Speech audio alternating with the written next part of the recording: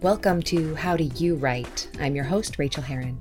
On this podcast, I talk to authors about how they write, what their process is, and how their lives fit together. I'll keep each episode short so you can get back to writing. Well, hello writers. Welcome to episode number 152, a bonus mini episode. I am already really enjoying the idea of doing these, and the people who support me at the $5 and up level at patreon.com/Rachel are just sending me the greatest questions, and I've got a bunch queued up to come. But today I wanted to hit a really important one, especially for right now. And it actually jumped to the top of the queue because it is time sensitive. So in response to Stacy, first of all, thank you so much for upping your pledge. You upped your pledge and then immediately sent a question. I hope that you continue to send questions as you go. Makes me so happy.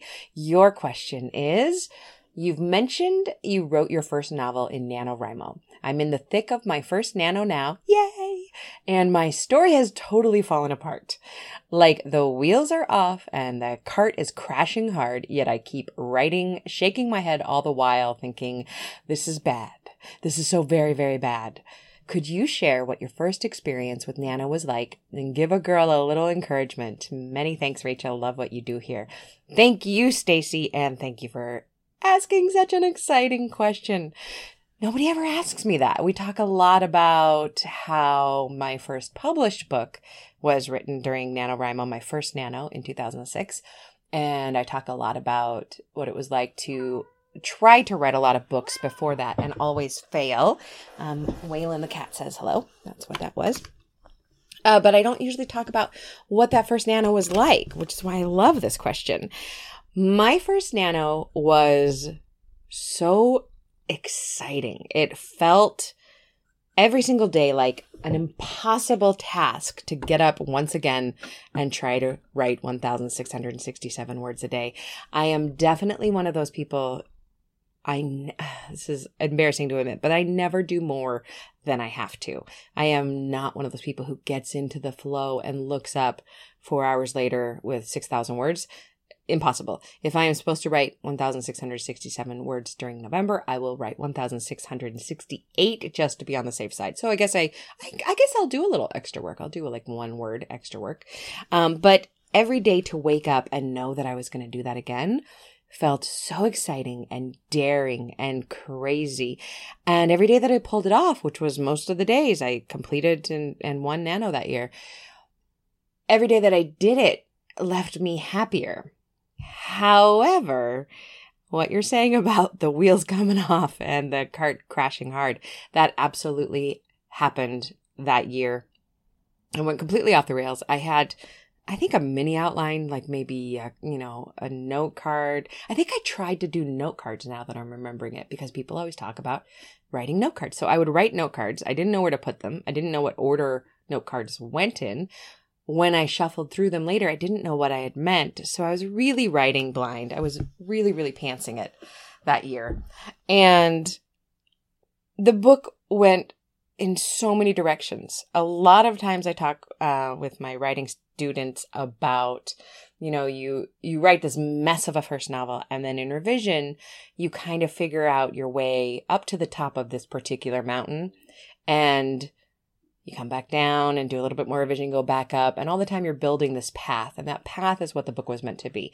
On that first way up the mountain, when we're doing this first draft, we go all around the mountain. We spin around the mountain. We take trails that go absolutely nowhere. We connect those trails that went nowhere with something that is interesting, and nothing makes sense. Nothing made sense in that book that year. And I have to tell you that is still the way I write, even though now I plot a lot more. Guys, goodness, dogs and cats, it's anarchy up in here. I still plot a lot more, and still the wheels come off the cart every single book I write.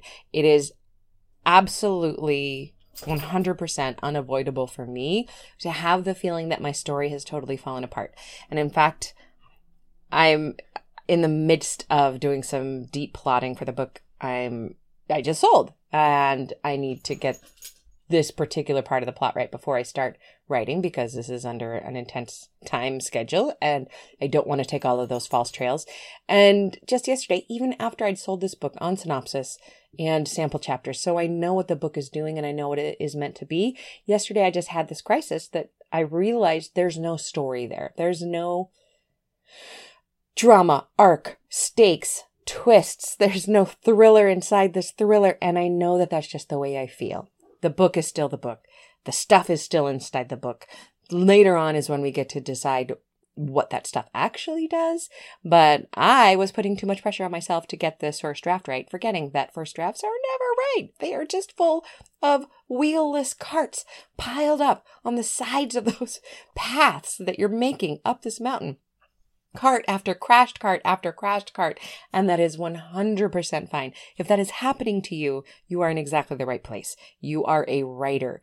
This is the point at which a lot of new writers say, well, I guess I'm not a writer. Oh, no, that is proof that you are a writer. If you're confused and stymied and despairing that you will ever pull this into any shape that even you could read, let alone anybody else, you're in exactly the right place. And just keep forging forward. Keep having fun too. The most important thing I learned that first year was when everything was this gigantic pileup, I would just shake my head and go, okay, what could happen next that's fun? What could happen next that surprises me? And that's a tool I still use when I just despair of everything. I just write for fun. And more often than not, even though I'm giving myself permission to write something silly that probably won't make it into the book, more often than not, it does make it into the book because I relax, I let go, and I have fun. And suddenly the writing feels sweet and smooth again, even if it's only for a few minutes.